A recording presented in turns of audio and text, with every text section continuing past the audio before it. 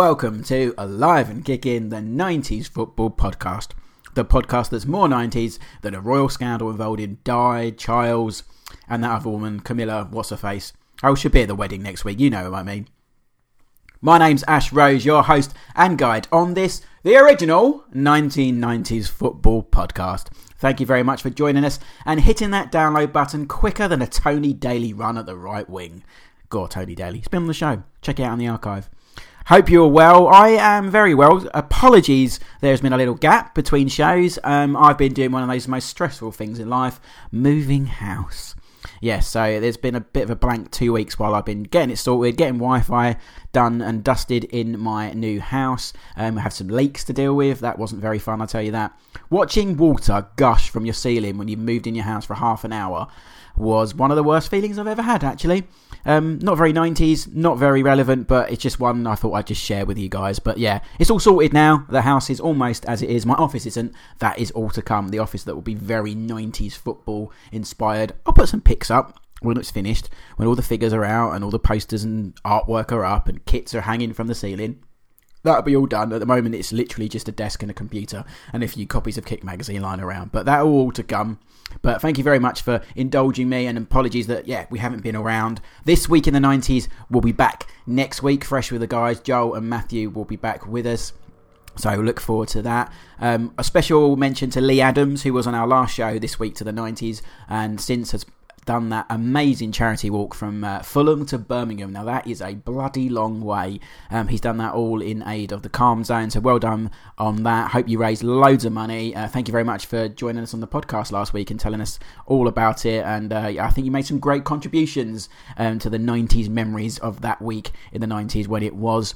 We've missed a few bits on This Week in 90s, so we'll do a little bit of mini catch-up on the next episode of that, so look out for that. But today is a full-length show, so it's themed for your pleasure, and as we are literally, less than a month? No, not quite, almost less than a month away from the World Cup in Russia 2018. This is our first kind of World Cup inspired show. We'll do a few of these. We have done reviews of the tournaments already, so if you go back in the archives and have a look, we did a show really early on Italia 90 where we had Kevin Sheedy. We did one on USA 94 where we spoke to Daniel Amokachi, and I think for 98 we had Sean Bartlett as well. So some great memories from those guys. We also had our special 50th episode with Alexi Lalas. Go back and listen to that where he talks a lot about the 1994 World Cup, but we will do more. We've got a couple of players in the can that we're going to be talking to that will help us in our World Cup episodes. But if you've got anything we'd like us to talk about specifically World Cup themed around that time, then do let us know. I'm sure we'll be getting into it on This Week in the 90s as well as we go through June and July. But yeah, lots of World Cup content to come. The first of which is today. And yes, it's a kit episode. Yes, we could not do one. How could we not do a kit episode? And it's timed perfectly because there's a brand new book out from a friend of the show, and he joins us today. He's the oracle of kit design, Mr. John Devlin of True Colours. He has a brand new book out. I'm holding it in my hand. It's one of the few things I've unpacked because I can't wait to finally get stuck into it. I've had a good flick through. Haven't properly read it cover to cover, but I'm going to over the next few days. True Colours, international football kits. Basically, John's gone through the ages on some of the top nations in the world and looked at their kits. There's amazing illustrations on there from all the top 20 countries going through the ages. Obviously the best ones are in the 90s, so do look out for that on our Twitter feed. John tells us about it. We may even be sorting a competition, so look out for that on at AK90s on our Twitter feed, that we may do a competition to win a book, just sorting the last logistics of that out with the guys. But yeah, so bearing that in mind, we thought, as John has a new book out, we haven't done a kit episode for a while. I think the last time we did one was with John. We did our top 5 kits of the 1990s. Yes, I know you know which will be number 1. It was USA 94. And guess what? I talk about that again today.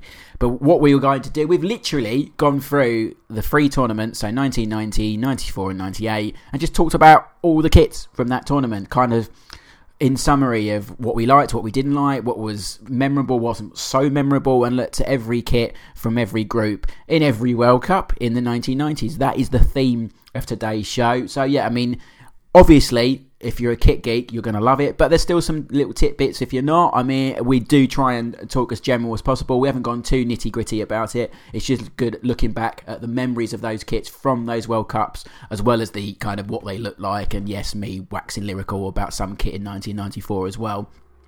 Outside of that, we also got a great interview as well. We speak to former Leeds, Derby, Chelsea, Torino and England squad member of 1990, Tony Dorigo himself is also a guest on today's show.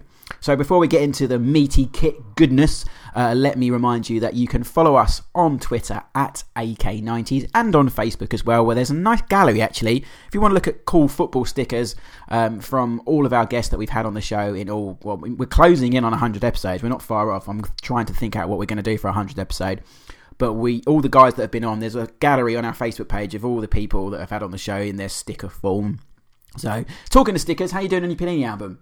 Have everyone collecting? I have kind of been half collecting. I've been so busy with the move and stuff, I haven't kind of gone full on with it this year. But I've got a few there. I've got a few doubles, so if any swaps, let me know. Got a need and all that. I will be doing a little bit of sticker stuff with Greg Lansdowne, the Sticker Oracle. We've got the Kit Oracle on today, but yeah, Greg, the Sticker Oracle. We're kind of working on a project. We hope that will be sorted before the World Cup. It's taken a few scheduling problems, but look out for that. It's something that we're going to do. I got off a bit of tangent there, didn't I? I was promoting the usual housework stuff.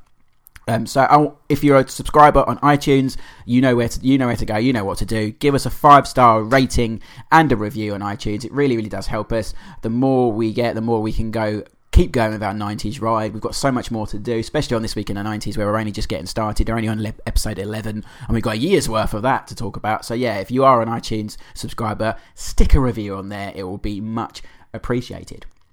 So let's go with it. Let's talk about football kits. We do sort of touch on the new ones, but we are talking Italia 90, USA 94, yay, and France 98. Looking back at the bad, the good, the ugly, the beautiful, the crazy, George Campos as well, all included on today's show with me, Ash Rose, and the great John Devling. And of course, Tony Dorigo joins us as well for a quick chat. Enjoy the show, and of course, keep it 90s. Sit back and enjoy a nostalgic ride through the decade that truly changed the face of football. If the 90s are now retro, then it's time for a celebration. Welcome to Alive and Kicking, the 90s Football Podcast. Oh, we're back for a full-length show. Sorry, I know we've been away for a while. As I said in my intro, I've been moving house, blah, blah, blah. You don't want to hear it. What you want to hear about is some nice new, well, not new, some classic kits. Come on, it's retro, it's 90s. That's what we talk about on here. And we thought we'd get into the World Cup fever. We're less than, 30-odd days or whatever it is from the start of the World Cup. But we're going back in time to a decade where, they're my 3 favourite World Cups. They're going to be, obviously. And we're going to talk World Cup kits. And if we're talking kits, there's only one man in the universe that we need on this show to talk to kits about with us. He is famous for the brilliant, brilliant True Colours books. And he's got a new one out. Yay! Which we're going to hear all about very, very shortly. Welcome back to Alive and Kicking, Mr. John Devlin. How you doing, John? I'm good, thanks, Ash. Yeah, how are you? I'm very well, yes. I'm good. Excellent. Settled in this new way of life in my move, but no one wants to hear about that. But people want to hear about your new book, your new adventure into kits. So tell us about. I've got it literally sitting next to me because I was lucky enough to have a sneak peek of the copy. True Colours International Football Kits. John, plug away because everyone should own this book. Thank you. Well, it's out on the 17th of May, which is very, very soon. You had one of the very first copies, I think. Actually, Ash. Thank you very much. Yeah, I don't know how you wangled that. It's basically 20 of the world's greatest teams, kit histories from 1966 to date. So we've got Brazil, France, Italy, all the home nations. So it's updates from the True Colours 2 book, the England, Scotland, Ireland, Northern Ireland and Wales, and just ploughing through these archives, looking at the great designs, the great stories, players who wore it, all illustrated, loads of photos as well. I think there's over 1,300 new kit illustrations in there, so it's quite a mammoth tome. Mammoth task for you as well. How long did 1,300 kits take? Yeah, it was a lot. It was a lot of work. International kits as well. I had a fair bit of research done and a fair bit of knowledge. But again, it's really delving into the archives. And some teams, great examples of Mexico, USA. It's really hard to get every single kit. So I'm not going to put my hand out and say there's everything in there. but I'm hoping it's a comprehensive enough guide. But you know, Ash, looking at how football was back in the 70s, 80s, 90s, so many one-off games and kits popped up out of nowhere.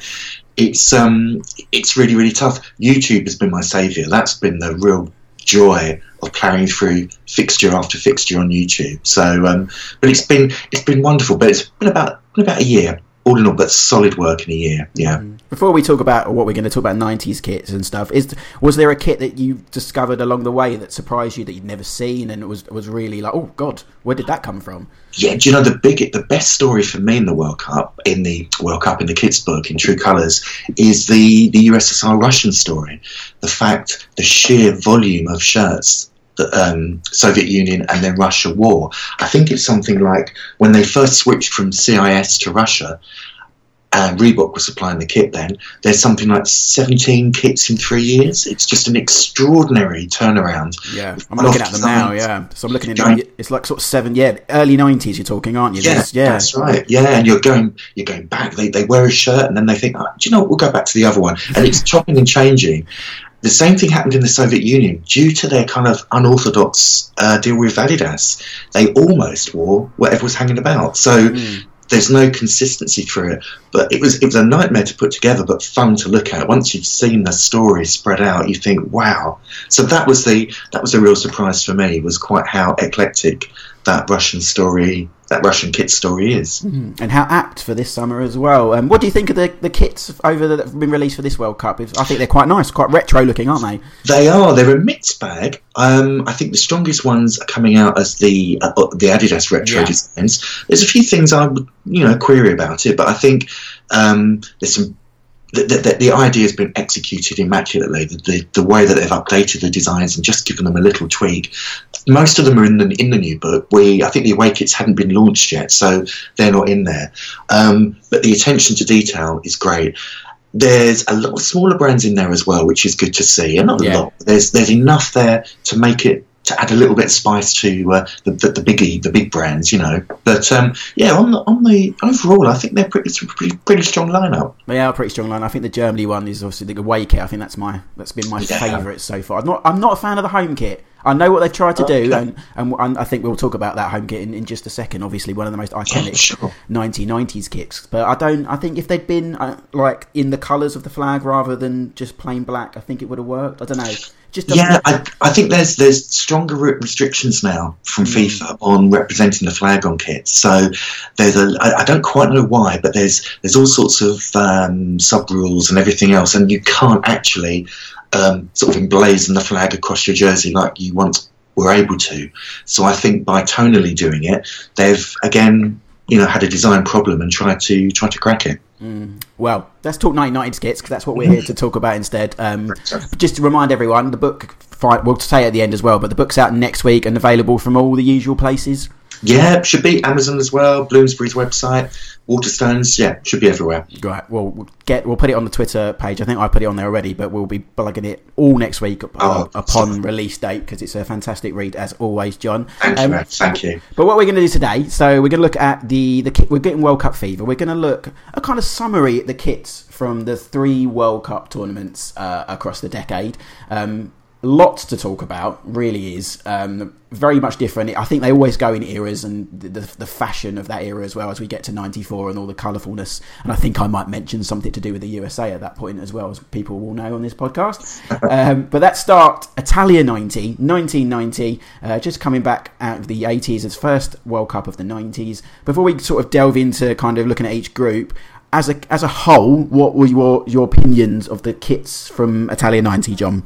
Oh, really, really strong. I think I was a massive fan of the kits at the time. I remember what age would I have been then? 20. Felt tip pens. I was drawing them with felt tip pens. I thought it was a wonderful tournament for kits. It straddled the 80s and the 90s, so it gave a nod to what was going to come, but you still had these remnants from the 80s there as well. So it was a lovely mixed bag. and yeah, really rich kit designs, I think. Well, let's take a look. We'll look at each group. We don't have to go too in depth because we could be here a while otherwise with us two talking about kits. But we can say, what we liked, what we didn't like, and things like that. So Group A was Italy, Austria, Czechoslovakia, and the United States. I mean, I think the Italy one is remembered very, very fondly. The Diodora kit, 'cause it's the first sort of Baggio-inspired kit as well. The Czechoslovakia one is interesting, isn't it? It's not got a badge, but it's got the flag on it due to some of the conflict that was happening in the country at the time. Well, that's it. There's always a political subtext with a lot of these stories as well, isn't there? Yeah, but this is the first that we're going to see from Adidas as well. They had a lot of... This is like you mean sort of ode and what we'll see a lot of in the 90s, the crazy patterns. So the Czechoslovakia kit had this kind of sort of squarish thing that came in from the shoulder and kind of decorated in a strange pattern, didn't it? Yeah, it was completely abstract, and at the time I think it was the first World Cup where we had designs that made you think, sharp intake of breath, what's happening here? We'd seen it in Euro 88, but this was the first World Cup where there were some brave designs. And the Austria one's very odd. The lines they've got, it almost looks like a few roads going off into the distance, doesn't it? Well, it kind of reminds me of a stick of rock being twisted. It rock, and it's got, especially on the away kit, the red and white away kit. But again, it's, considering Austria had always been fairly sedate with their kits up until that point, it was a big, bold statement. And I think this is what we begin to see, is statements being made on the kit front here. Yeah, that was from Puma, that one. And then as far as USA kits go, and again, we're going to get to that, this was probably the most boring kit, especially of that era. Yeah, the USA, I mean, I quite like it, but it's actually enormous as well. Yeah. I think the neckline, I'm not saying it starts on the shoulders, but it's a huge plunging V-neck. It's really, really big design. And again, they had a little bit of chopping and changing. It sounds like a really bad plug here. It is in the book. They do kind of go backwards and forwards a little bit with kits at this point. But it's, they had an interesting design. What I did like is that the away kit, which I don't think was worn in the tournament, it has the Adidas logo on the other side. So you kind of put them together and they almost mirror each other, which is that's interesting. Yeah, because a lot of kits, well, all these kits, I think, they did the classic, which I think we've spoke about this before, that you're a fan of, I'm not quite, where the home and away mirror each other, but they just change the colours. So they literally did that. And, of course, we mentioned Italy as well. Italy, at this point, is important to remember, was still not permitting a manufacturer's logo on the shirt. So replicas had Diodora. Official players' versions didn't. Oh, that's why you hear those little nuggets. Yeah, but that is, I really like that Italy shirt. It's one of my favourites. Moving on to Group B then. This one of my favourite shirts of all time, and for those who, like myself, were at the Fabric of Football event last week, I know John, you went as well. Yes, this was one of my highlights, seeing the Cameroon shirt from 1990. I think the thing with this shirt, not only is it a bold colour scheme of the colours of the Cameroon flag, the fact that I went into that World Cup, not even heard of Cameroon at the time. The fact they came in all guns blazing, the big collar, the big lion badge. For me, it's probably one of the best of this World Cup, isn't it? Yeah. Do you know what? You've hit the nail on the head there. I think this sums up all that's thrilling about World Cup kits. A nation you're not familiar with, a colour scheme that's kind of, to be fair, quite not offensive to British eyes, but we don't often see those colours together working in a kit. Right? Huge badge. And of course, when there's a great story attached to it, that's the missing ingredient to create an iconic kit. So you had that first game against Argentina, which we all remember from that period. And there you go. A brilliant kit. The goal from Oman Baik, I remember that, the 1-0 win against Argentina. I mean, the Argentina kit, it's another classic in terms of the design. Everyone looks out for the Argentina kit at every World Cup. I don't think this is quite the heights of 86, this Adidas version, but it's still a decent sort of Argentina kit, do you think? Yeah, decent enough. They went through some little cosmetic tweaks pre-tournament and post-tournament as well. But yeah, it does the job, I think. Yeah. I think they're also at the mercy, and I know this being a QPR fan as well, that when you've got a striped or a hooped shirt, to get them distinctly different is always hard. You've got to work that little bit harder. Yeah, it's either fade in the stripes, change the collar. It depends. Obviously, you've got manufacturers, and I've just seen the new Crystal Palace shirt from Puma, and they've gone for a fadey effect for next season, haven't they, to make that a little bit different. So it's always difficult. Little shorts as well was worn by Maradona. The away version for Argentina, that was the all blue one, wasn't it? They wore in the final. That's right. Yeah, they didn't wear it in the group stages, but that was. Do you know what? I think in some respects that worked better than the home. Yeah, I'm not a big fan of that. Romania had no badge on their kit. Again, as we mentioned, it was a political reason. They went out into, they had the red, and it was kind of the template that was used for the USA as well. So again, quite simple Adidas template at the time. And then Russia, as we mentioned already, they had the similar template to the Czechoslovakia with this weird abstract. Exactly the same.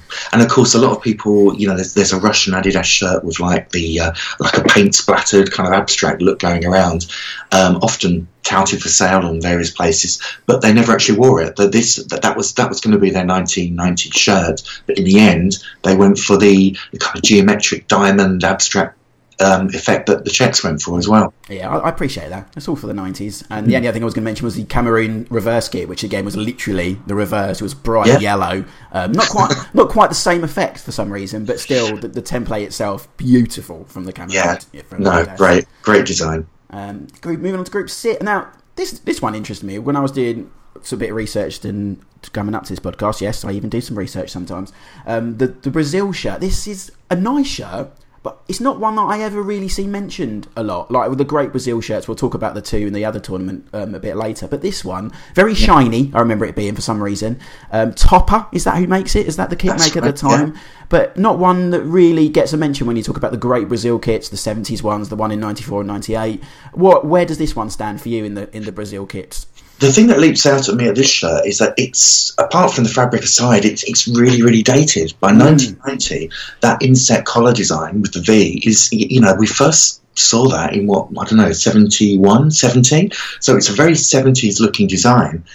And I quite like the World Cup because it throws up designs that you think, oh, they're still wearing a collar. What's happening there?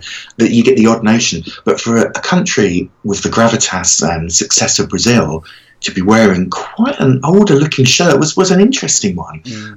So that might be why it's kind of it's a difficult one to pimp to date accurately. You know? I think someone tweeted actually earlier the 1986 shirt when we said talking about the show, and that is pretty similar, if not the same shirt as... Yeah, I haven't got my book just on my desk at the minute, but I'd need to double check that. Very slight, very gradual move-ons. Yeah. The main thing with Brazil was logo placement, and they had the a secret kind of sponsor logo on there as well. As it Café de Brazil, I think it was. Really? That crept onto the badge. So and the top logo would move around a little bit as well. Okay. But it's I think that's why I think it's looking by 1990. It's looking a little bit old. A little bit dated, yeah. Topper, what happened to them? Who were they? Where were they from?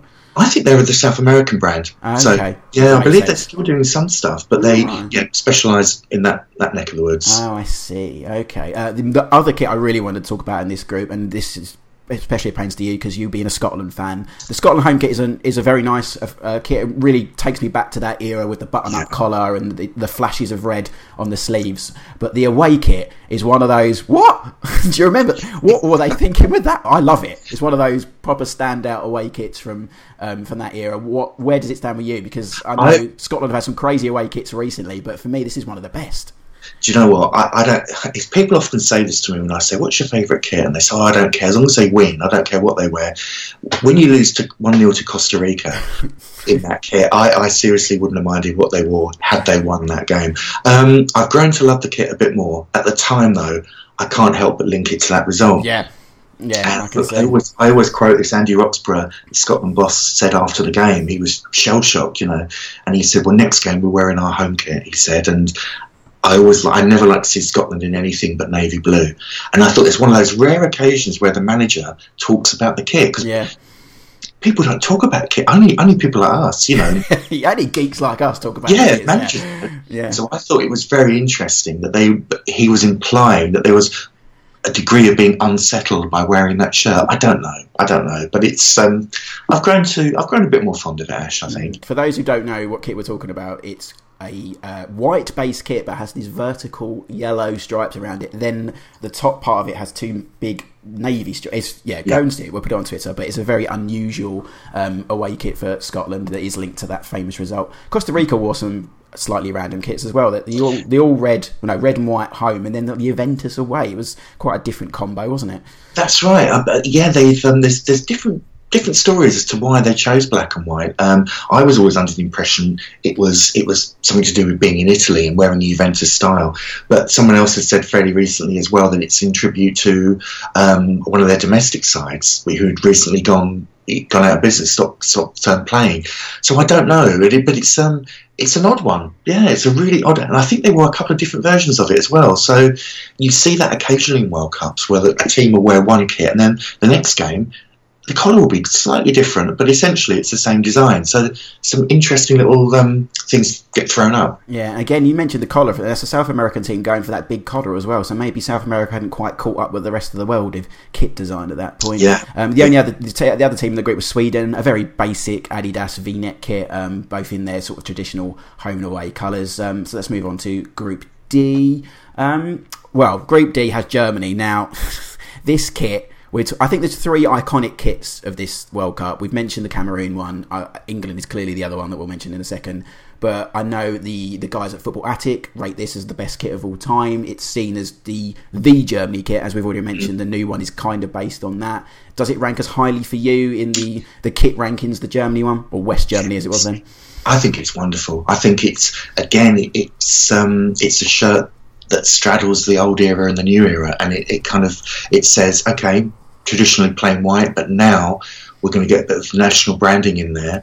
I believe it was the manager, it was his kind of inspiration to do that, to start introducing the German flag colours. But it's such a great design, and the designer herself said it was about creating round corners. That was her kind of philosophy for that design. So it was a case of really pushing what a football shirt could be and what it could look like. Yeah, it is a beautiful kit. And I was looking at it, and then when you were talking, it's like, if you actually take those lines off it, it's a really sort of dull looking shirt. It really, I know it's obvious to say that makes it, but it's a very basic template. Kind of reminds me of a Derby kit from the mid 2000s actually, because it was made by Adidas. But have you heard the interesting theory that someone came up with in the shirt, the ups and downs of the German flag? It traces Germany's World Cup fortunes in the years. Okay. It's completely accidental, but if you take sort of 70, 74 and carry on from there, you can trace back the last 1, 2, 3, 4, 5 World Cups. Could well be, but it is an iconic shirt. I know you see a lot of replicas going around, but it's nothing like the original shirt. And I think when people do these lists, it's definitely one that should be always being included in the sort of top echelons of kit of that era, especially of this World Cup as well. It was Colombia and Yugoslavia. Again, we've gone back to the Adidas templates for these two different templates, but of that era, nothing from really that I would to write home about. They were decent looking shirts. But I want to mention the Iran kit because not Iran, United Arab Emirates as it was. That's an interesting design from Adidas.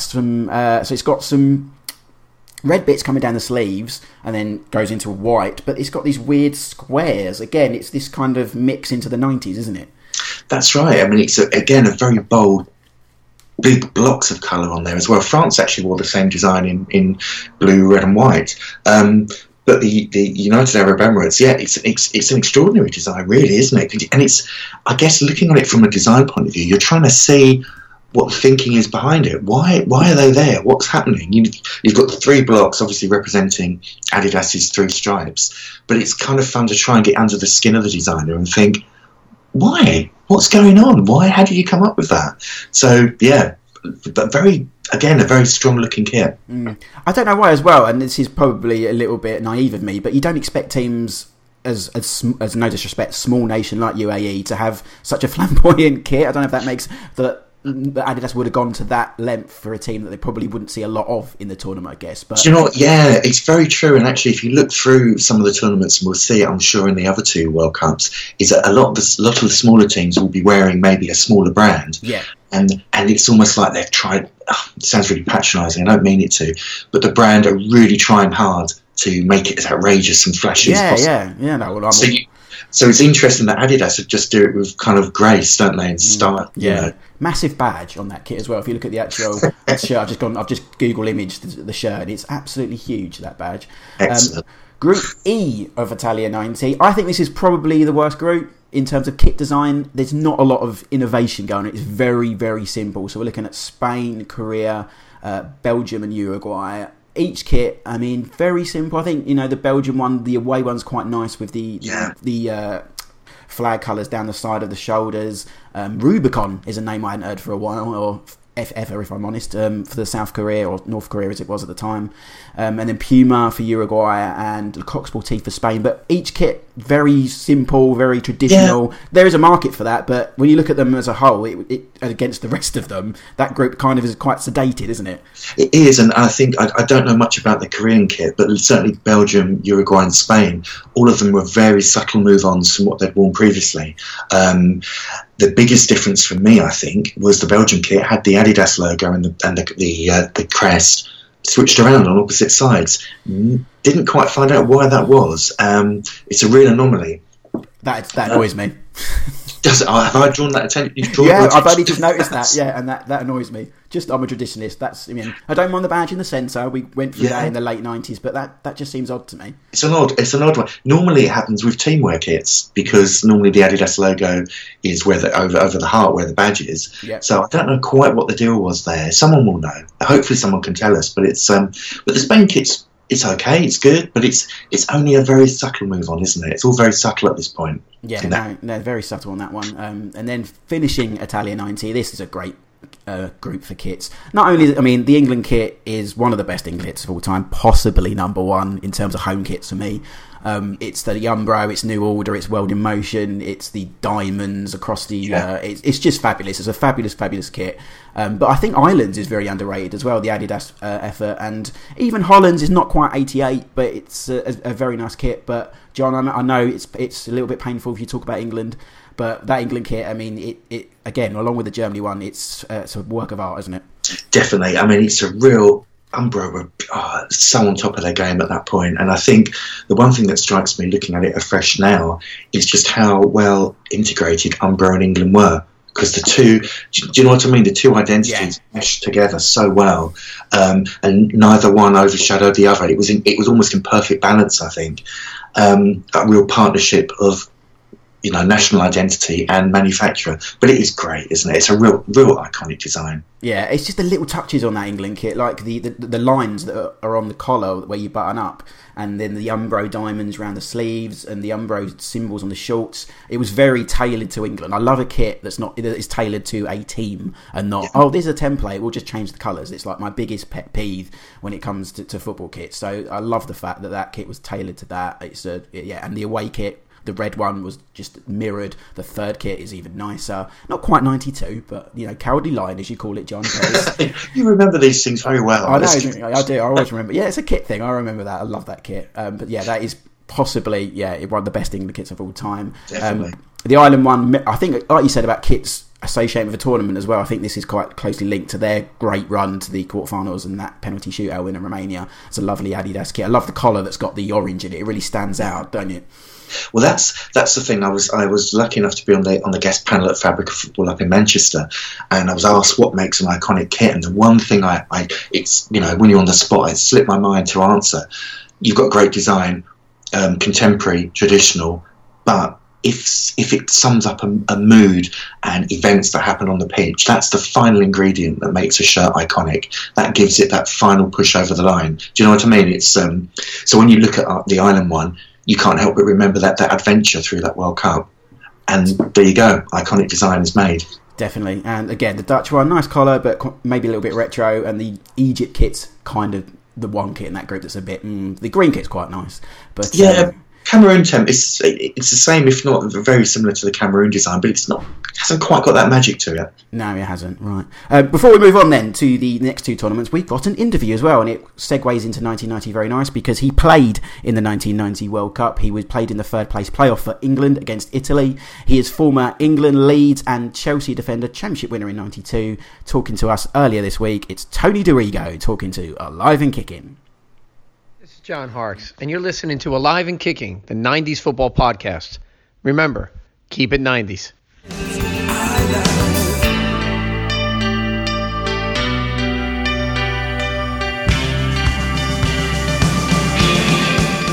Joining me on the line now, absolute pleasure to talk to someone who was a big face of the 1990s football scene. First seen at Italia 90 for us 90s fans. He is former Chelsea, Leeds, Torino and Derby star Tony Dorigo. Welcome to the show, Tony. Hi. Good for you to join us. We're taking you back to the 1990s. Let's start at the World Cup, because at the time you were at Chelsea, people obviously know that you were born in Australia. So how did it come about you playing for England? And let's take you to Italia 90 and tell us about your memories of that. Yes, well, certainly, clearly England were really struggling. They needed an Aussie to come and help them at that stage, so I'll get that one out of the way nice and early. I came across when I was 15, and I think at 18, Australia asked me to play for them. But the international calendars certainly weren't aligned as they are certainly today, so it was very, very difficult to do that. But fortunately, 2-3 years afterwards, England approached me and said if I just waited for a 5 years residency, I could apply for citizenship, and that's what I did. So, fortunately, I then became a British citizen. I chose England, and I played for the under-21s, captained the under-21s, and then went on through and got into the full squad. And of course, the 1990 World Cup was the huge pinnacle of that. I think everyone dreams, don't they, of playing at a World Cup. But I think to play in Italy was kind of extra special as well. My father, being Italian, obviously the name Dorigo. All in all, it was just an incredible experience, and of course the way that it went. We just got better and better as the tournament went on, and looking back, oh so close. But yet again, those pesky Germans, they beat us on penalties. But it was an incredible experience. People often compare England squads. I mean, for me, I think that's one of the strongest we had. Lots of leaders. How do you rate that squad at the time? Yeah, actually, it's interesting you say that about the leaders. I think that is really important. Strong characters, and they weren't just one or two. You think Terry Butcher, and of course Brian Robson, unfortunately, had to drop out of that. But Lineker up top, there was a load. But I think we had a great balance about that team as well. It had a bit of everything. So you mentioned the leaders, experience at the back, goal scorers, tricky wingers. Athleticism.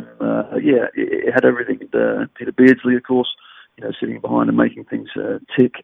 It was exciting, and of course, going to three at the back when we didn't really play like that, up into the tournament, just worked a treat. And you had Paul Parker coming into the fantastic man marking job on whoever the star striker was for the opposition, and off we went. And who can forget the great David Platt goals along the way. So I look at that side and think, wow, it just had a bit of everything. And I think probably you look at the England team today and think it's probably missing one or two bits to it. That creativity, behind Harry Kane and what have you. And I think that squad certainly had it. Definitely, I agree with you. Let's switch domestically. I mean, at the turn of the decade of the 90s, you were at Chelsea, but you left quite early to go to Leeds. What was the decision there? I know that there's been rumoured contract negotiations that didn't go your way. What led you to leave Chelsea and go on to Leeds? Well, at the time, it was very frustrating because Chelsea, great club they are, great support. But there was a lot of, internal issues, shall we say. And I think a lot of the players were not very settled at that point. And we had some really, really good players as well. And that was the frustrating thing that, we could go and win 6, 7, 8 games on the trot, but then equally we could, go and lose a few, quite a few on the trot. And then that's kind of what happened. And, a lot of unrest kind of behind the scenes. So I felt it was, we weren't kind of fulfilling our potential. We weren't looking like we could, certainly challenge at the top. And I suppose wherever I went or wanted to go, at least you try and win. You try and win the big prizes. It's not about just surviving. It's about trying to win something. And I just looked at Chelsea at that time, and I thought, we're kind of struggling here, and the environment, I suppose, for winning just wasn't there. It's as simple as that. So we did get relegated the first season. We come back up and won by a long way, and then got back into the old Division 1, and we looked good. We looked okay. We finished kind of above mid-table, but I just never thought that we had the right tools really to progress, and hence why I decided to leave. I think Glasgow Rangers were trying to sign me for a year or two before that, but I decided to see what happens at the end of my contract and go from there. And that's when Leeds came in, and they were really positive. Howard Wilkinson, was determined to get me in, and it made me feel important and wanted, I suppose. And then you look at the Leeds team and sort of their history at that time. They managed to win the old second division. They got up and they finished, I think, fourth or something in that first season. So you're thinking, you know what, they're a club on the up. They then told me who they were going to buy. So it was Steve Hodge, Rod Wallace, other kind of England players. So I thought, okay, let's give this one a go. And of course, it was a great decision because they won the league in the old First Division, the last one of the old First Division. What was it like being part of that team? As you mentioned, a great balance of players, young lads coming through like Gary Speed and David Batty, then pros like McAllister and Strachan. What was it like of that blend and that team? Oh, it was absolutely ideal, simple as that. And if you think of that side, you're quite right. You got the midfield when you had, Strachan with all that experience and, a tricky winger that really, led by example. Yet alongside him, you had David Batty, who was, one of the unsung heroes, absolutely a fantastic midfielder to play against because, he would dominate, he would, win those tackles and really kick us off as a team. Yet when we had the ball, the next one along was Gary McAllister, who was fantastic with both feet, great pass of the ball. And then in front of me was the great Gary Speed, who could do everything. He great in the air, great ability and great work ethic. What a balance of a midfield four that was. And then we had obviously two very attacking fullbacks in myself and Mel Sterling. Two absolutely solid, great pros at centre half. And then the big man, the little man up top, Lee Chapman and Rod Wallace. So all of that sprinkled with, of course, Steve Hodge, Eric Cantona came on towards the end of the season as well.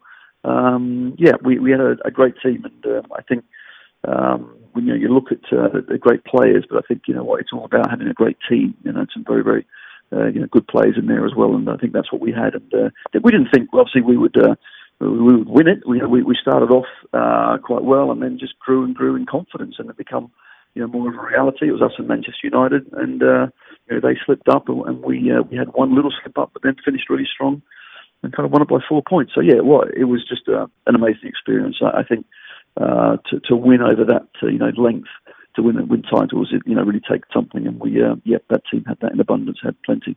You mentioned Eric as well. You must have some stories about Mr. Cantona. I mean, what was he like when coming in, and the reputation, and what we'd obviously go on to know later in the decade, but what was he like as a man, and what was he like to play with? I'm not sure this podcast is long enough to be quite frank, but let's start with one or two bits. I mean, Eric, I knew Eric from my time when I was under 21s, when we played against France at Highbury. We drew 2-2 and he scored both goals. So I kind of knew quite a bit about him then, of course, enfant, headed ball and all this sort of stuff. So when he turned up, one thing that was key and stood out a mile, we played a training game. So rather than 11v11, it was 8v8, and the goals were pushed up and were on the 18-yard box. So it was a shortened pitch. And the keeper threw the ball out to the right-hand side to Eric. And while it was kind of in the air, it didn't hit the ground. It dropped over his right shoulder. And he has caught it on the volley and hit it 40 yards back across into the top corner. So it didn't even touch the ground. It was just one of the most incredible goals I have ever seen. Now, normally when one of your teammates scores a goal like that, they run around like idiots, basically. Eric just jogged back to the middle and said, okay, let's start again. Let's go. This is what I do. And we thought, okay, that's what you do. We like a bit of that. So we knew he had great ability, but I think clearly the way that we played, and obviously him and Howard Wilkinson, they had slightly different ideas on things. So Eric was learning about the British game. And we certainly didn't, I suppose, get the best out of him. But when he did come on, he had one or two moments which certainly helped us. But to be fair, that season we had a lot of players that were probably more important. But certainly Eric, added a few bits to us that season. But some player, I think it was quite interesting that towards the end of his tenure at Leeds, he suddenly lost the ability to understand English, which I thought was quite funny. But anyway, he just sulked and off he went. But it was a real shame because the players certainly, we took to him. We thought he was great, and he gave us something a bit extra, obviously. But of course, that's all history because he goes to Manchester United and has such good youngsters around him, and he was the Pied Piper that then led them a merry dance. Absolutely, that was fantastic, and he was the fulcrum of that. You stayed at Leeds until '97, then you had a spell with Torino. What was that like playing in Italy, especially given your roots and your father's nationality? I absolutely loved it. Yeah, you're right. I absolutely loved it. I really did. I think I always Probably wanted to experience it earlier in my career, but of course, as a fullback, it was a little bit difficult. I had one or two half chances of going early, but never quite right. But yeah, so I thought, you know what, I didn't really want to leave Leeds, but I think the contract they offered me, I had one or two injuries at the time and just didn't make any sense at all. I actually almost stayed and signed for Middlesbrough. That was the kind of a plan. At the last moment, Torino came in. Graham Souness was the manager, and I thought, you know what, let's go and give it a go. Always wanted to, and yeah, I thoroughly enjoyed it. It was a great, I suppose, education as well. You know, even at 33 or 32, whenever I went, it was a learning period, which was brilliant. Technically, they were, you know, superb. Very different way of thinking about the game, how they prepared as well.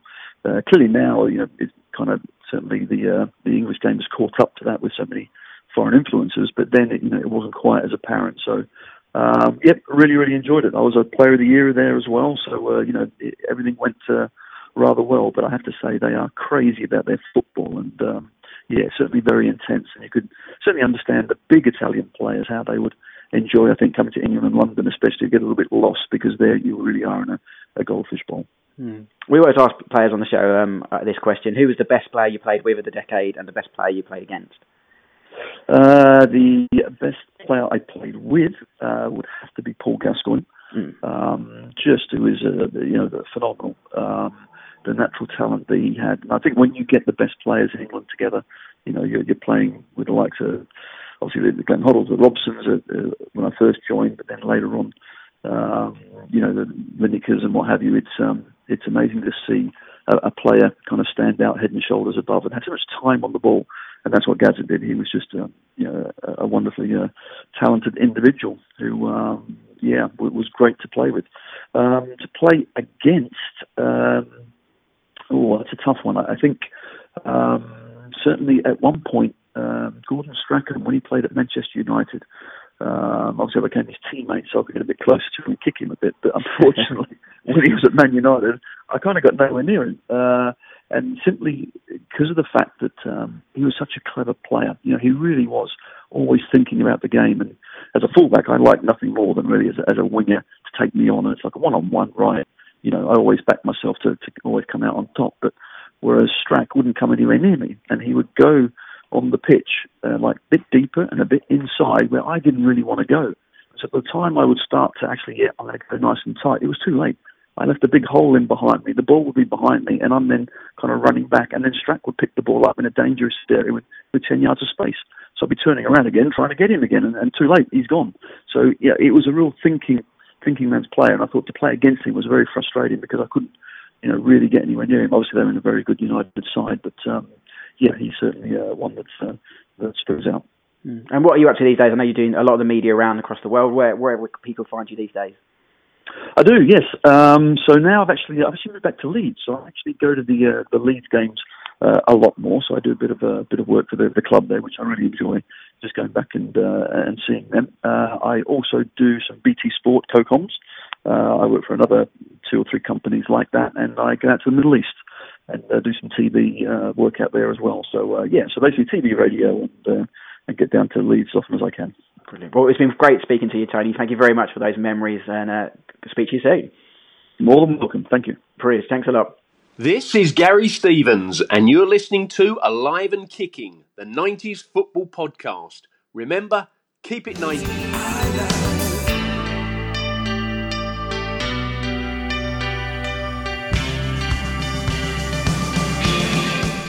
Good stuff there from Tony. Good to hear about that World Cup from someone who played in it. Right, we're moving on now to the all guns blazing, the colourfulness, the wonderfulness of USA 1994.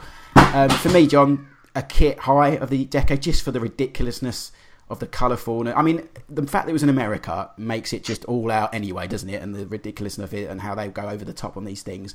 But for kits as well, they really kind of got into the zeitgeist of that World Cup, didn't they? Oh, they did. I mean, again, when we talk about a kit, an international kit that sums up the mood of the country, the nation, the character of the country, the USA ones, it's just fantastic. It's so good, and the home and away, and the fact that you can't really tell which is the home and which is the away because they chop and change a bit. It feels like together they're just such a great pair. It's just a brilliant time for America and Adidas. Yeah, let's talk about Group A then. So yeah, America. I mean, there's been a show that goes past that I don't mention the USA 94. Like you say, I always say away kit, but to this day, people are still sometimes refer to it as the home because they wore it and they chop and change. But the home kit that was meant to be, the stripes one, is also very, very nice as well. But the away one, the denim glory, the stars. I mean, we had Alexi Lalas on this show, and he even admitted that it was a bit of a faux pas, but they wanted it to be. They wanted to make a statement. They wanted it to be their World Cup, and this was a reason for it.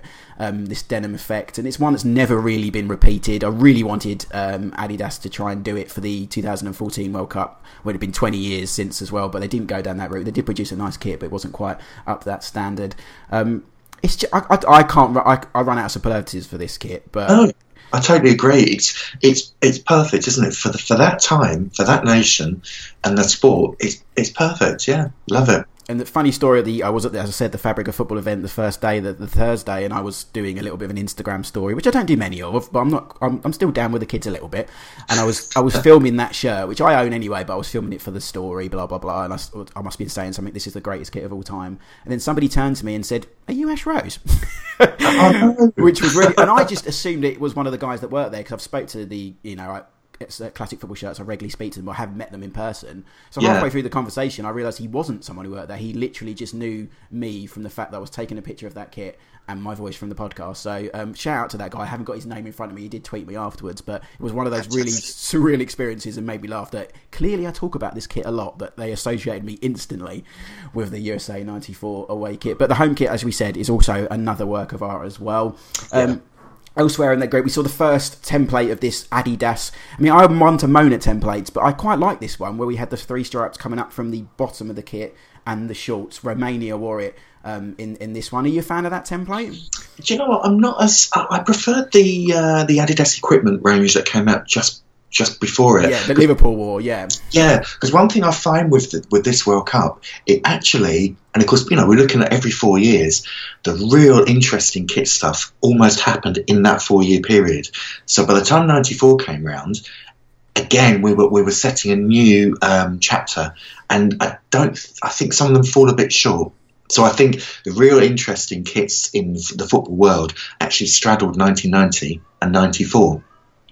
I must stop using the word straddled. I've used that a couple of times. But yeah, it's fine. And the way Romania do it, again, you're looking at colour, aren't you? And the colours are so strong that it's unforgettable. So it's not a bad design, but it's not my favourite Adidas template. And then we had the Umbro, which is, I've only just realised, is the same as the Brazil kit, the Colombia kit that they had, which is... It's not quite as striking as the Brazil one, which I'll talk about in a minute. But again, the polo collar was back, but updated rather than what we were talking about before in 1990. And Switzerland, who had a Lotto kit, which was a very unusual name that we saw at World Cups. But again, quite a simple polo effect kit. But it was quite hard for the others to stand out in this group above the USA, wasn't it? Definitely. And isn't it interesting to look at how sober the Swiss kit is compared to the drunken extravagance of the USA. Not that they're drunks, but you know what I mean. It's that, it's so different. It's a different world almost. Yeah, it really, really is. Moving on to Group B then, I'll stop talking about the USA 94 kit. We talked about Cameroon already. This Cameroon kit, not quite as striking as 1990. I should start using the word striking as well. Striking and straddled. That's going to be the name of the show.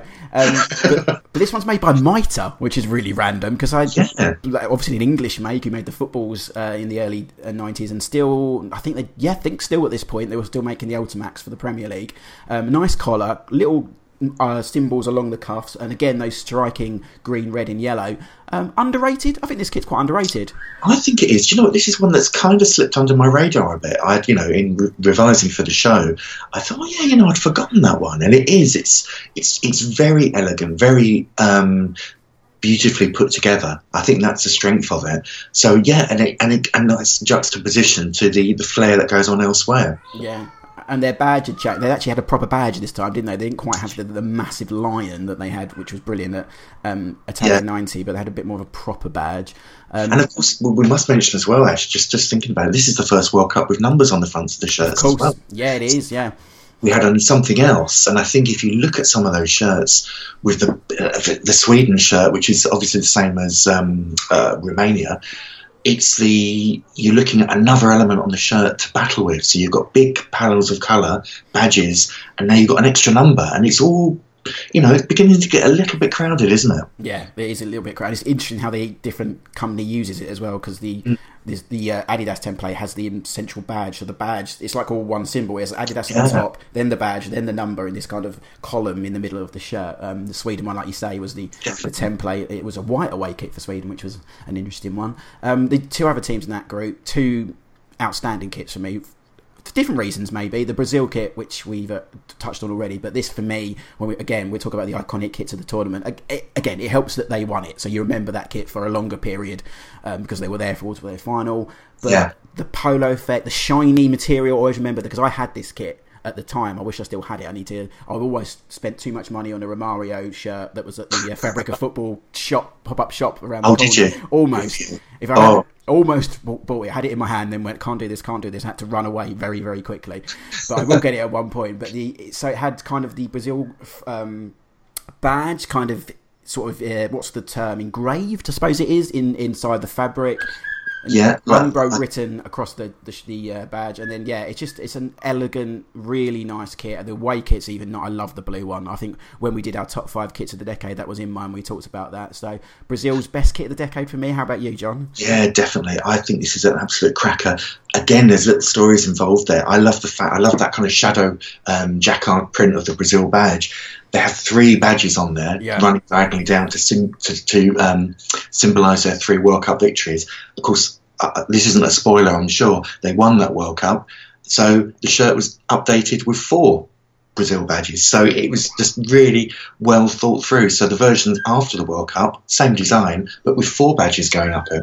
So brilliant. And of course, everyone thinks the away kit was a mirrored version of this, and it wasn't. The mirrored version of this in blue actually came after the World Cup, with the four crests. So Brazil wore, again, a very functional, very strong design, but not a direct copy of the home shirt. And it didn't have the badge. It had the letters, didn't it, in the air engraving on their shirt, if I remember rightly?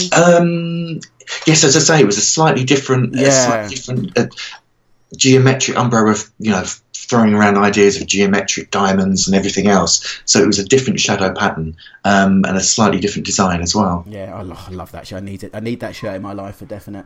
The other shirt that I wanted to mention, this is, like, again, we're going back to Russia as a theme, isn't it? Yeah. The Russian shirt and this is really interesting. So this is made from Reebok, which is, again, a different name that we haven't heard so far. And this kind of has kind of spikes coming in and out of the shirt around the sleeves and the top of the shirt. So it's a white template, but this kind of geometric pattern, it's very, very different. I had to double check with this one because I didn't really remember it, and then I remembered, Oleg Salenko, of course, scoring those 5 goals against Cameroon. But this is a very different kit, and I think one of the best Russia kits I think they've ever had. It's a really exciting one. I can't quite put my finger on what term I would use it with the kind of flashes, and it's a checkerboard design, isn't it? Of course, Russia had switched to the new national colours of white, blue, and red rather than the old Soviet Union red. They've kind of gone back to that now. So it was an unfamiliar Russian looking side, wasn't it? Yeah, it was. But yeah, very interesting kit. And the white was the home. What was the home? The white was the home. Yeah, the white was the home. And yeah, the away one was mirrored with blue, and then these. Yeah, the only thing it reminds me of, QPR had Lotto in the mid 2000s, and they had a template at the time that had these kind of spikes that went in and out. Terrible template. We had it in a way, and we had a third kit that was black and yellow, which was disgusting. It's kind of like that, but better 90s version. That's the only thing I can compare it to. Yeah, there's more graceful curves on it. The QPR one was very angular, wasn't it? Yeah. It was cracked ice. It was that effect. Yeah, I know what you mean. Didn't like that at all. Group C, again, another underrated kit for me, because people, when they talk about Germany kits, obviously a lot of love for the 1990 kit. I like this one. It's a very different. It looks like teeth. For me, if anything, it's like shark teeth, isn't it? So you've got the German flag on the shoulders, and it's all zigzaggedy, looks like teeth, and it's kind of it kind of mirrors a little bit in the Spanky, which we'll talk about in a minute. But I don't think this one gets a lot of love, does it? No, it works, though, doesn't it? I think they do look like teeth. I think they're supposed to be eagle feathers. I think of course, that's the idea, the thinking behind it. But again, you're looking at a design that, bearing in mind, virtually not all of them, but a lot of Adidas sides are wearing the big colour panels from the Adidas equipment kind of aesthetic. Germany and Spain, I guess we'll talk about in a minute as well. Something very different, a bit more elegant, but still extending that idea of throwing the national colours at the white and black shirt, white and black kit. Yeah, you mentioned the Spain one as well. We'll go on to that. That also has this kind of, well, it can't be eagle's feathers for them, I gather, but yeah, it's this teethy effect, something that's now been designed into the new Spain kit. They've taken inspiration from this 94, which is, I think, it's weird because it wasn't a great World Cup for Spain. So it's an interesting idea to go back to a World Cup in a kit that you kind of remember it, but not for the gloriness of the tournament for Spain. But it's definitely striking, definitely moved on from their 1990 kit. Very 90s. It continues down the shorts as well. I really like this Spain kit. Do you know what? I'm not so much of a fan, although I love the away version. I love the away white version. One. Yeah, that works beautifully. But I think with the home one, a kind of trick a lot of designers, a lot of kit companies will do to make a kit more elegant and sophisticated. They'll tone down the colours, so they won't make them so heavily saturated. And that feels to me that's what they've done with this. They've got rid of the blue, royal blue shorts. They've gone for this navy, and it just dulls it down a bit for me. I like to see Spain in royal blue shorts, black socks, that kind of combination. Yeah. So, but again, it's the away one was a classic. I think I love the away one. Yeah, the away one had that kind of stripy kind of in their engraving, didn't they? Which kind of sort of made it a bit more special. I suppose it has that on the home, but you don't see it as much because of the dark colours. Yeah, because this World Cup it always reminds me of very shiny shirts, lots of big shadow patterns glistening in the sun. Do you know what I mean? That kind of... what a World Cup. What a World Cup that was. Very bright and, dazzling almost. Yeah, it was very dazzling. Talking of dazzling, actually, great segue. The Korea Republic. What the hell is going on with that shirt? This is another one I had to Google. Completely forgot about this kit. We're going back to Rubicon again. Another very small make at the time. This kit, I can't describe it. You have to go and look at it. So it came in... all white, or they did wear blue shorts for the Bolivia game, or then the away kit was all blue. But the pattern on it is so hard to describe. It's all different colours, not very Korean at all. It's got yellows in there. It's all over the shirt and the shorts and the socks. They went a bit mad with this one, didn't they? Yeah, it's almost like a scrambled TV signal. It is. Yeah, just kind of disjointed. This is what I meant. This is a great example of a smaller brand. It feels like they're trying to emulate the big companies and not quite hitting it, without being rude, disrespectful. They're not quite hitting the mark on that one. It's a very curious design, that one. Works slightly better in the white, I think. Yeah, I think you can. It doesn't feel so headachy. No, yeah, in the white. Yeah, difficult one to pull off, I think. Yeah, I'm just looking at, again, I've Google imaged and looked at the proper shirt, and it's even the collar, it's got multiple colours in it. I like it, but it's just a pattern. I don't know where they've got the idea from. I don't know what it's trying to represent, but maybe one for the next book, John. Yes, I think so. I'll bear that in mind. The other team, and that was Bolivia. Quite simple, again, Umbro polo collar kit. Group D, again, we see this design for Argentina on their away kit in their first game. People remember the Maradona moment against Greece where he looked a little bit out of sorts. I think that's the best way to describe it. But that's a beauty of a kit. Two-tone blue with the kind of, again, I'm calling it teeth, kind of jagged, edgy type of design down one of the halves of the shirt. They played Greece with a very simple white affair, and I think their home kit was quite simple as well. The blue one, very simple kit. Argentina, another, again, it's we're going back to that strike thing. Again, another striking shirt, but it's not one I always go, not the 86 Maradona shirt. But again, maybe it's to do with the tournament from Adidas. But again, a nice shirt, had a nice collar on it and stuff. Bulgaria in this group, going back to that template again. You remember Stoichkov really enhanced that. I think that template did really well in that World Cup because you had Hadji, Stoichkov and Brolin and Darlin for Sweden all wearing that, didn't they? Stars of the tournament. And surprising to see, with all due respect, surprising to see those teams go as far as they can sometimes. Yeah. That's why we like World Cups, and that's why the stories make it, especially in 1994. I've rushed through this group because I want to talk about Nigeria. I mean, we've seen the Nigeria kit for 2018. Nike have done an absolutely stellar job in a slight inspiration from this one, and also mixing up kind of what their new sort of era is going to be like. But this 1994 kit, again, it's one that's completely so hard to describe. So it's a white base, then it has these completely all over the kit. These kind of little squares that also have kind of patterns in them as well. You cannot really see the number or the badge, but where does this rank, John? What was going on with this kit? Well, for me, I mean, again, you're looking. It's symbolising the culture of the country, isn't it? That's what I love about some of these shirts, and the African nations do it brilliantly. You really get the feel. It comes from the nation itself. It's got that feel to it. I think the green shirt works better because I love that deep yoke going across the shoulders, and very reminiscent of early 20th century kit design. But it's just bold and brave and fearless. It is brave, isn't it? It's got that, we're not afraid of anybody look about it. Yeah, and they weren't. It was a great Nigerian team led by JJ Okocha in their first World Cup and the first time we saw him. But I'm just looking at the back of the shirt. I found a picture of Daniel Amokachi of Everton, who goes and it's really up close. You see the pattern. It kind of reminds you of all the patterns you see coming out of the Marvel film Black Panther that was the big success this year. It was kind of that kind of ilk, isn't it? And then you've got the sort of little diamonds round. It's so much detail, but it's not to the point where it's too much. It just kind of works, and I think because the shorts are plain, it offsets the shirt very nicely. And it's a very memorable shirt, the Nigeria one. They definitely, and they did they wear the pattern shorts as well? I can't remember now. Did they ever wear that in that World Cup? I think they wore it in the last game. Yeah, that's that. Now you said it doesn't go too far. Arguably, it might go a little bit too far on the pattern shorts. It begins to look rather. It has more of a pyjama-y thing. Literally what I was going to say. Yeah, it's a bit pyjama-like at that point. But yeah, a very, very memorable kit from Nigeria. Moving on to Group E. Again, Norway had the Tifi template, I'm going to call it, in their away kit.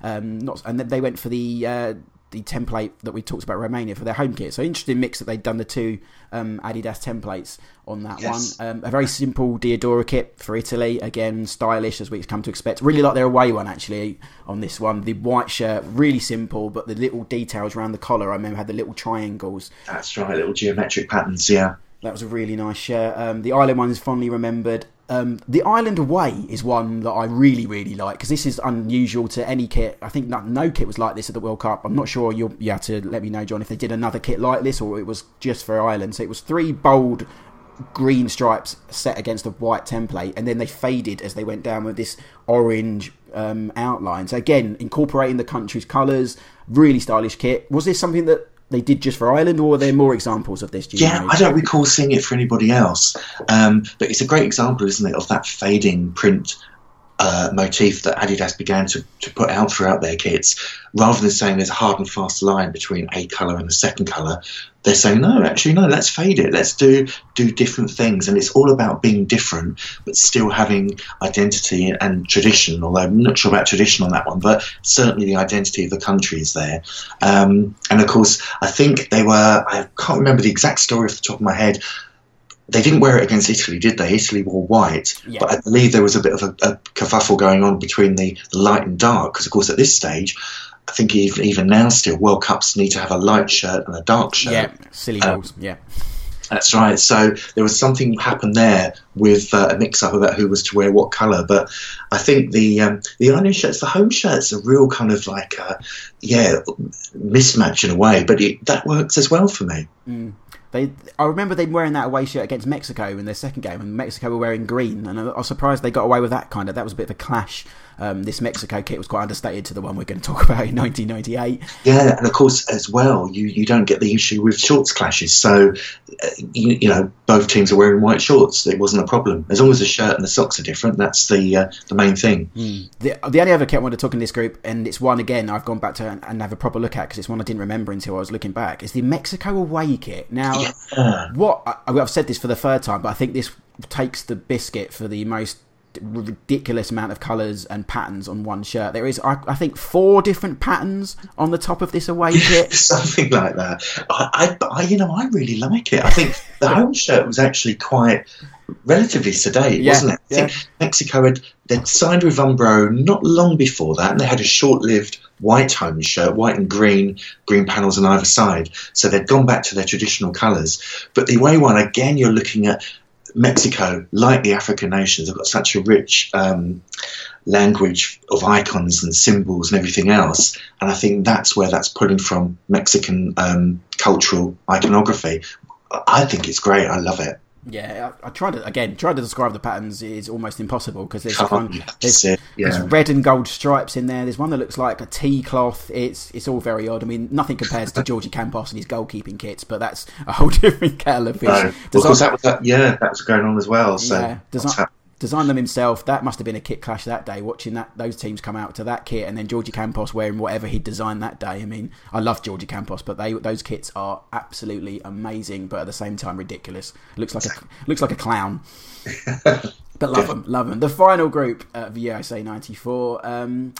Yeah, I mean, again, this is probably one of the most... the Morocco kit's certainly interesting, but what isn't as striking as the rest of the groups, I would say. Again, there's that word.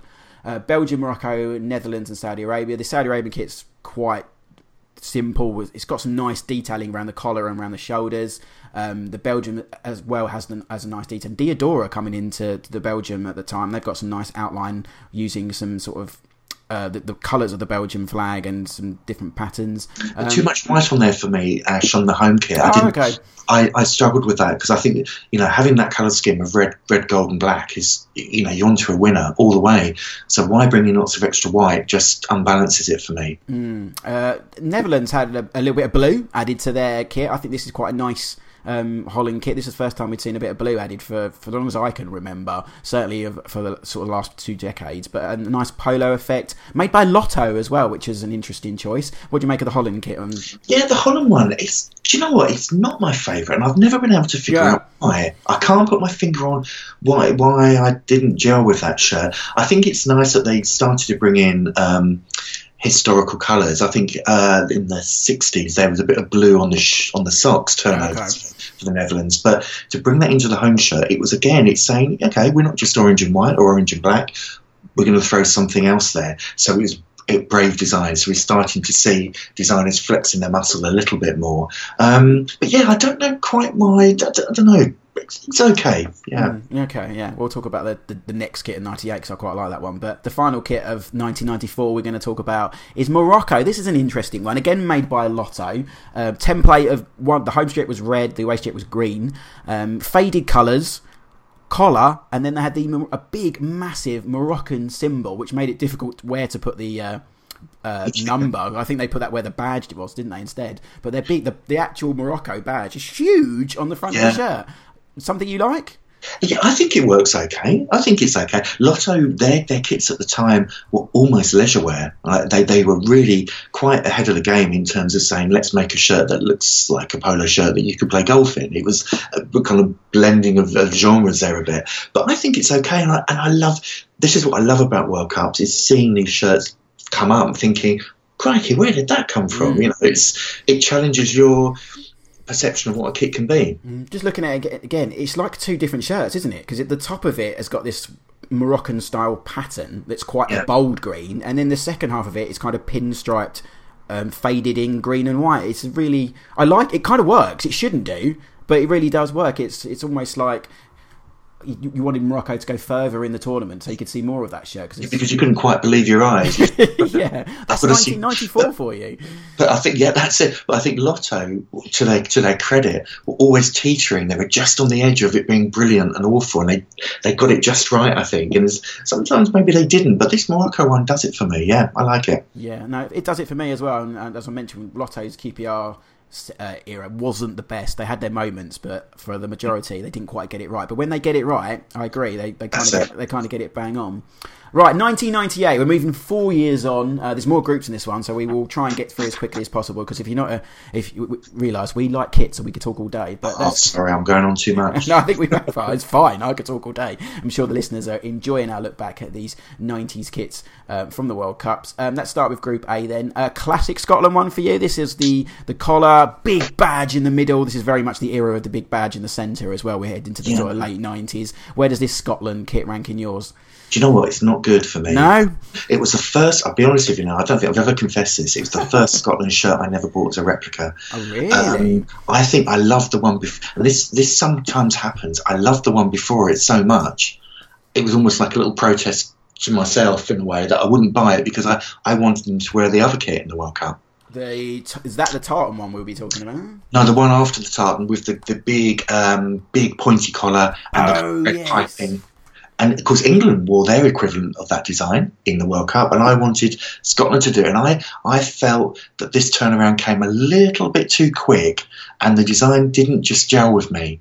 And that was a bit of a bugbear there, Ash. Thanks for bringing that up. What about the away one? The yellow one? Was it yellow, wasn't it, for the away? Yeah, then that was great. I love that one. I think that worked really well. Very rich shade of yellow, almost amber, really, wasn't it? But again, it was another disappointing World Cup for us. So, but again, the away works better than the home in my opinion. The people will talk about the Brazil kit on this one, mainly because again they went quite far into the tournament. It's known for it's Ronaldo's kit, isn't it? When you think of Ronaldo, you genuinely the original Ronaldo art on iron. You think of this kit, but to be honest, John, I'm not really a fan of this kit. It's a bit too boring for me. Okay, I don't mind it. I think it was a return to the round neck, wasn't it? Which so many people associate with Brazil. They kind of not pioneered it, but they made it their own in a way. So the round neck came back, the crew neck. In '94, of course, the shade of blue of the shorts went to a royal blue, a slightly deeper blue. We see that again here. It's okay. I don't know. I kind of get where you're coming from, but I don't mind it. I quite like it. I think I love the '94 so much, Kit. I just think this was a bit of a come down. It does remind me of the airplane advert at the time, the Bahia. Of course, yeah. And it was a great tournament, a great for them almost until the final, of course. But yeah, the kits didn't really resonate with me, that one. Elsewhere in Group A, Morocco were back again. This kit isn't quite as nice and as bold as the 4 years ago. This is kind of just it's his Puma now instead of Lotto. Right. It's got a red stripe across the middle of it, and then alternate on the away kit with a white and a red stripe. It's okay. There's nothing really to write home about. Norway, very not quite template like Scotland, but very similar, wasn't it? It had the big collar, and then the away kit had a sort of bottom stripe on it, if I remember rightly, and then the navy one. Quite a smart set of kits for Norway, I suppose, but. Yeah, good. I mean, good colour scheme. I think having the navy blue offsets the red and white really well. But again, Umbro, it was a more is more. And Umbro, I think, were beginning to overdo it slightly sometimes. And there seemed to be lots happening on these shirts. Yeah, they did to be. Moving on to Group B, and then let's go back to Cameroon. They seem to be a theme on this one. They're with Puma this time, so they've got an Adidas from Mitre to Puma. I think this is probably my least favourite Cameroon shirt of the decade. I think too much is going on with this Puma shirt. So again, the striking three colours of green, yellow and red, but on the actual shirt you've got a yellow bold panel on each side. There's a bit going on around the collar. There's some pinstripes. There's a bit around the top of the collar. Too much going on for Cameroon for this one? Totally agree. I think you're absolutely right, and that symbolises a lot of '98 for me. Was that it was too much. Everything was more, and I think in the 2000s with the new millennium, everyone pared it back down again. So you're seeing a kit cycle reaching almost the end of its extravagant period. Austria went for a similar pattern as well, didn't they? Same design on that one. I think because Cameroon's colours are so bright, it stands out more, because the Austria kit doesn't look like there's too much going on because it's only black, white and red. So it's an interesting way to use colours. But I think with Cameroon you've got to be careful because it's so colourful. Italy had I think it goes without saying with Italy, their kits are always stylish, always very nice, but there isn't really ever a lot to them. Is what I always think. No, and incredibly, they still weren't allowing manufacturers' logos on the shirt, so we're still seeing a blank there, which is quite an odd thing, isn't it? The other thing, actually, looking at the Cameroon and Austrian shirts, this World Cup was the first one where you began to see combining different fabric styles for breathable kind of teabag, air textile fabrics. So I think a lot of the time the instinct of designers was just to colour those differently. So that's when we're starting to see side panels coming in, because they were saying different fabric, I know, let's make it a different colour. So almost technology was driving the design a bit there. Yeah, and the only one I mentioned is probably one of my favourite kits. Massive. I mean, it's a massive nod to the manufacturers because Reebok went all out. It reminds me when Pony did the Southampton kit and did a big old pony symbol on the front of the shirt. But for me, this kind of works. I know it's a bit over the top for a manufacturer's logo. It reminds me of Marcelo Salas scoring at Wembley in a friendly earlier that year. It's got a massive Reebok symbol, the two jagged edges of the Reebok logo on the cross at the top of it. But it kind of stands out for me. It's one that I really remember. It's great, isn't it? I mean, the Russian wore 5 different versions of that design. Interestingly, though, I don't know, I need to double check this. I think the Chile logo, the Reebok logo on the Chile shirt, looks slightly altered, and I'm wondering if it was a regulation to say, hang on, you can't have the logo that big. Because it should be another little curved panel underneath the main flashy bit. So was there something happen? Actually, you can see 2 different versions of the shirt online. So I'm suspecting FIFA might have said, do you know what, let's tone that logo down a bit. Yeah, you could be right on that one. Moving on to Group C, there's 4 very different kits, home kits in this group. So the France one, let's go back to the iconic kits. Again, they won the tournament, but this kit's a very, very famous kit. It's probably France's most famous, other than maybe the mid-80s when they had Platini. But this kit, again, a very unique design with the bold red stripe and then 3 white stripes and then the tricolour on the shoulders. But it's a very famous, very pleasing design from the French, isn't it? I think you're looking at what Adidas are doing now. They kind of went back to Euro 84, and obviously France hosting it, and they resurrected that combination of stripes. So they were almost looking at that retro, modernising retro look way back then. My criticism of it was that it was too much. It was like there's a lot going on, piping on colour on panel, and it was just more again. And took the edge off it a little bit for me, but really shiny fabric again, wasn't it? If I remember correctly, really dazzling, Yeah, obviously remember that World Cup final when they won 3-0. This kit, this group, and then you've got Denmark and Hummel, which whatever they seem to work for Denmark and Hummel. Even when this one's kind of one of their more sort of simple designs, but again, just having those Hummel logos down the shoulders and the sleeves, can't go wrong, can you? It just works. It just I think Borough have got Hummel next season. I'm very jealous. I love Hummel. I love Hummel. Well, the Charlton kits of this season were really nice as well. So they've always done great stuff. I think there should be more Hummel coming back into the game. Then the 2, as we remember, this small nation thing, although it was Adidas and Kappa at the time who did these 2 kits. The Saudi Arabia kit, simple sort of polo style, but had these weird triangle effect going on up and down these sleeves and part of the shirt. And then the South Africa shirt is one, hard to explain again, where you've got lines coming in from each part of the shirt. Some are yellow, some are black. You've got green panels on the sleeves. There's so much going on with this South African shirt. It doesn't work for me. It just makes me smile, and I don't know if that's a good thing or not. It's I love the fact they've got an extra badge on there as well. So they've got 2 badges in Kappa logo and a number, all competing for space. It's full on, isn't it? I think Kappa, I think they kitted out somebody else as well. So Jamaica, I think, wasn't it? Was it Jamaica? That was it. It's definitely they're making a statement with that. But interesting, going back to that Saudi kit, I never realised.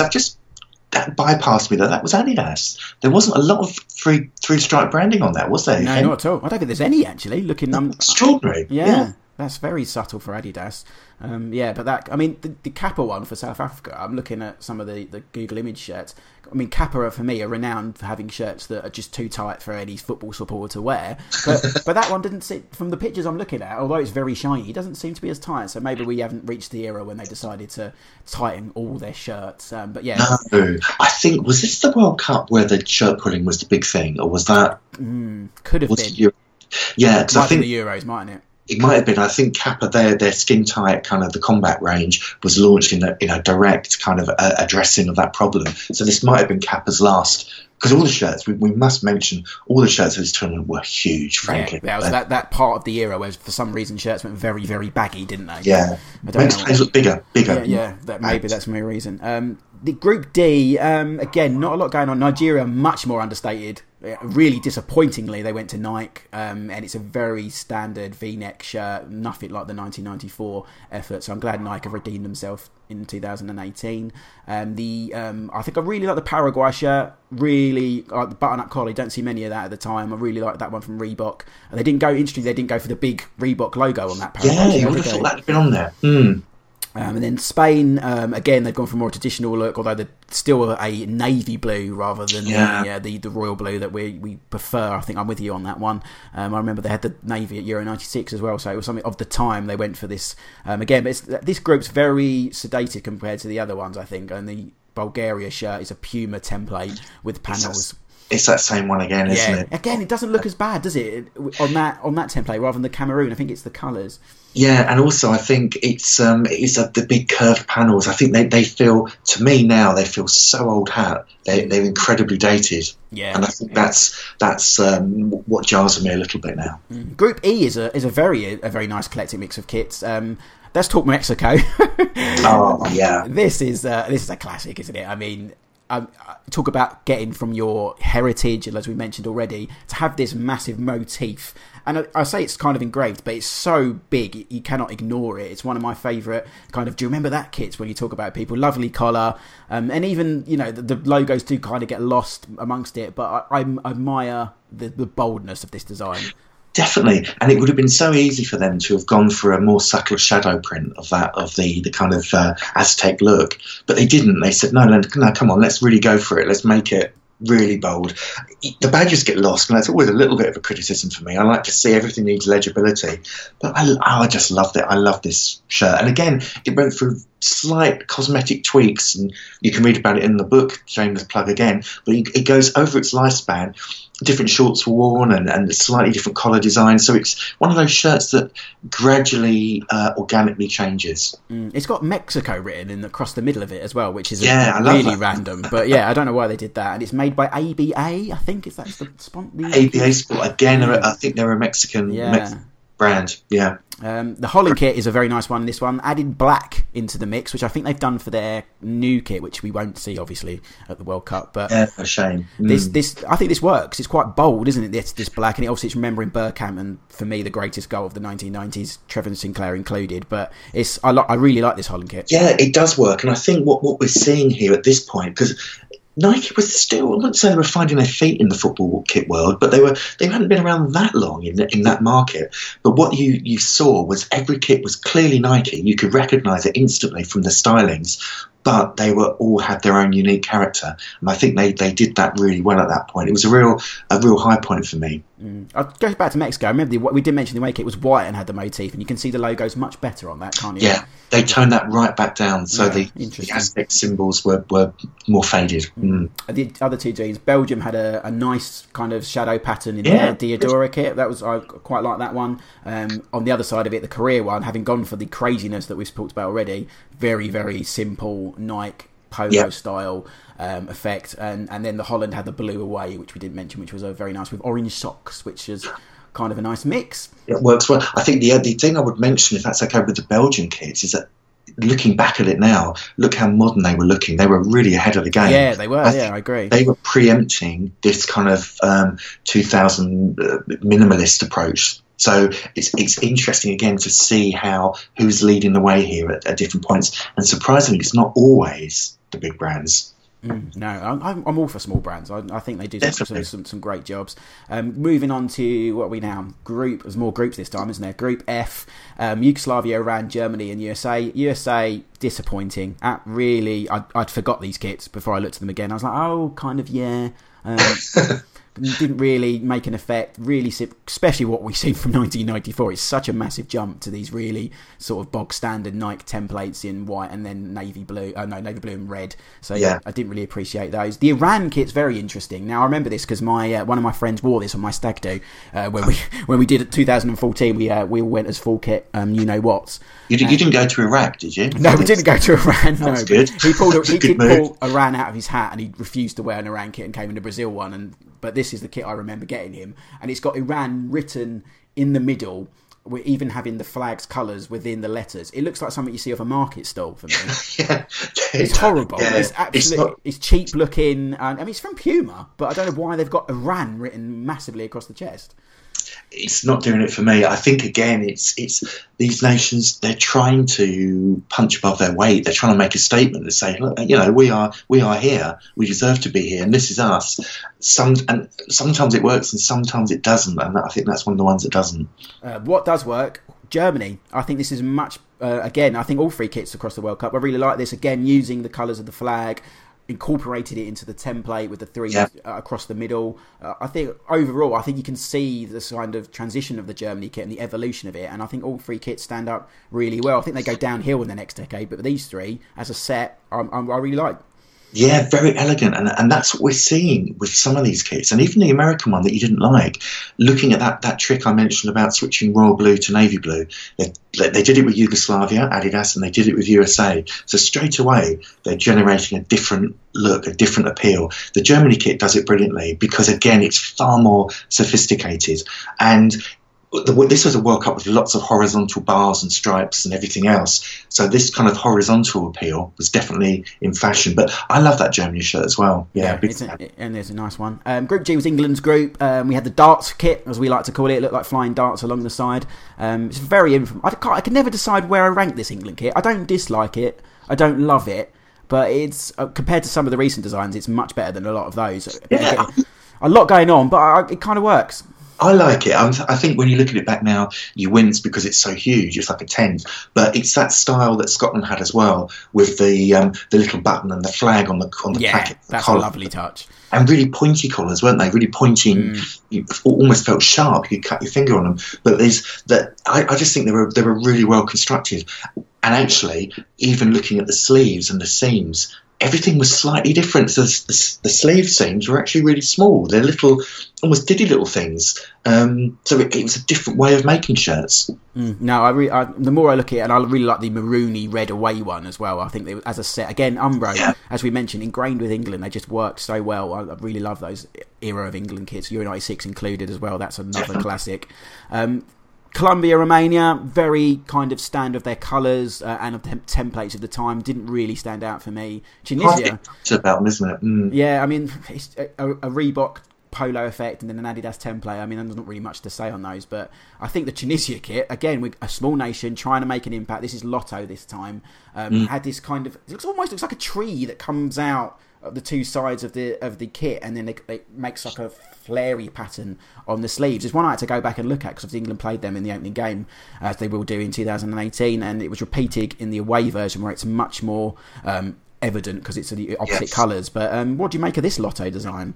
Well, again, it just makes me think about how with a World Cup we're being exposed to different cultures that have a different visual aesthetic that maybe jars with us initially, but for me that's the beauty of it, because you're looking at this difference, you're accepting that an African nation has a different visual language to us, and it's got to be a good thing, surely, that we're seeing what makes other countries tick. And certainly, the world's a lot smaller now than it was then, but to get as a football fan, to get a taste of what goes on in other countries and what they do is really exciting. So I think it's an exciting kit, but one that you'd struggle to get away with in the Premier League, I think. Imagine the tweets and the top 10 kits list that had come out of that one. I think they do my head in, they do.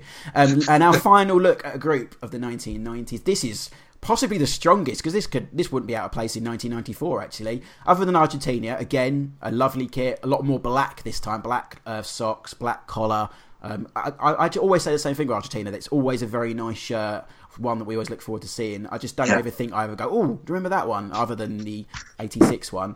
But the three other teams in this group, so Japan went a bit mad on this one with Asics, classic make there. Nice simple kit, great sort of samurai-ish motif. Yeah, lovely. On the sleeves and and I remember the goalkeeping kit, it was at the Fabrica football event actually. This had that motif completely spilled over the front of it, really, really, again, I'm going to use that word, striking and bold. But yeah, and then the two other teams, Croatia, which was their first World Cup. We've come to love this template. They always use the checkerboard. I really like how they used it in this one, though, how it wasn't completely over the whole shirt. Yeah, it's just kind of floating in the middle, and then the away blue one was a work of art. And then finally Jamaica, we mentioned them earlier when we were talking about Kappa. They went all out again, kind of Black Panther-ish in that pattern they had across the yellow shirt and then the black shorts. I think as a whole, this group, really, really interesting, nice set of kits. It's a really good group, isn't it? There's lots of little touches, the introduction of gold throughout the Argentina shirt. And I saw an example of it at Fabrica Football, and it really is. It almost looks like little gold threads. It's beautifully done, really extravagant. But the Japan kit is great as well, because again, it's national identity. It's drawing on their culture. Same with Jamaica. I think that as much as I quite like the South African one secretly, the Jamaica one works even better, I think. It's a really brilliantly executed design. Slightly abstract, off-centre, asymmetrical, which is what we saw with Croatia as well. So it's a really strong group. Yeah, I remember Robbie Earle scoring Jamaica's first World Cup goal in that tournament. Big. I don't think we'll ever see Jamaica back. I don't think they've ever been close since. But yeah, great kit. Kind of summed up the tournament that as well in terms we talk about kit design. Yeah, the Argentina where we were going slightly simpler and again into the 2000s, but we still had that element of the mid 90s to late 90s with Jamaica and Japan. So I mean that rounds up kind of each World Cup. John, I'm going to put you on a spot for each one. So you're going to pick a favourite from each tournament. So 1990 favourite? Oh, crikey. I'm going to go for Cameroon. I'm going to agree with you. I love the England kit and it's brilliant in all its glory, but there's just something so 1990 about the Cameroon shirt, isn't it? I must say, my favourite kit of all time is the Scotland one from that tournament, but because I go on about that all the time, I've deliberately, that's given and that's my favourite. Other than that one, Cameroon. Yeah. Okay, well, I'll abide by that rule because people obviously know my USA 94 obsession, so I'll put that one to one side. Okay. So what's your favourite of 94? I'm going to say USA 94. Can I? You can steal it. Can I have that one? You or can have Spain it. away. USA, I've made some notes. USA 94, Spain away. I would say for 94, yeah. Yeah, if I didn't have... Do you know what? I like quite a few. Even the templated ones, but I think I might go for Germany. No, Brazil, of course. What am I talking about? Brazil. Brazil away. How could I forget? Yeah, home or away, but slightly above the away. So I'm going Brazil away. And then finally, 98. What sticks out for you? Do you know what? We didn't talk about it a lot, but because of its sort of forward-thinking approach, I'm going to go for Belgium and Diodora. Oh, okay. Yeah, no, I think, it's one we didn't touch on, but I think, again, because they didn't go back far in the tournament, it's one I've had to go back and look at again, but it's really... I think they went out they didn't have a good tournament, if I remember correctly. Group stage, yeah. They, again, it's different. It's forward-thinking, and that's what I love with kit design. So I'll go for that one. What do you think? I think Croatia. I think, I appreciate how hard it must be with the checkerboard pattern. I really like that one in terms of how it floated. It reminds me of Davor Suker as well, one of my favourite players of all time. And also, big shout out to the Chile one. I know it's top branding, but it's just something about it just worked for me. Yeah. And so I'd go with those two. So good stuff. That's our sort of look back at the World Cup kits of the 90s. I think it's fair to say it's the best era for kits. I know it's a 90s football podcast, I'm going to say that, but 94 especially, there's so much to talk about, and I'm hoping we've covered enough for you to get your teeth into. Before we go, John, remind everyone again, when's the book out? Where can they buy it? Tell us again. It's True Colours International Football Kits, the definitive guide. It's out in Bloomsbury and it's published on the 17th of May, available on Amazon, Bloomsbury's website, Waterstones, hopefully everywhere. So, yeah, hope you enjoy it. Hope people enjoy it. Buy it now. And, John, if people want to get in touch and talk to you about kits, where can they get you on the social media? Always happy to do it. Twitter's probably that. I'm trying and do it on everything, but Twitter's the best way, and that's True Colours Kits. Or drop me a line, John at truecolorsfootballkits.com. But always a pleasure to talk kits with you, Ash. Indeed, and always a pleasure to talk to you. And I'm not just saying this because he's online, but John is one of the nicest guys in the industry. So do drop him a line if you want to talk kits, because he will talk all day, and we both can. John, thank you very much for your time. My today. pleasure. I've loved it. Thank you. Good luck with the book. Thank you very much for listening. I've been Ash Rose. This has been Alive and Kicking, the original 90s football podcast. Until next time, keep it 90s.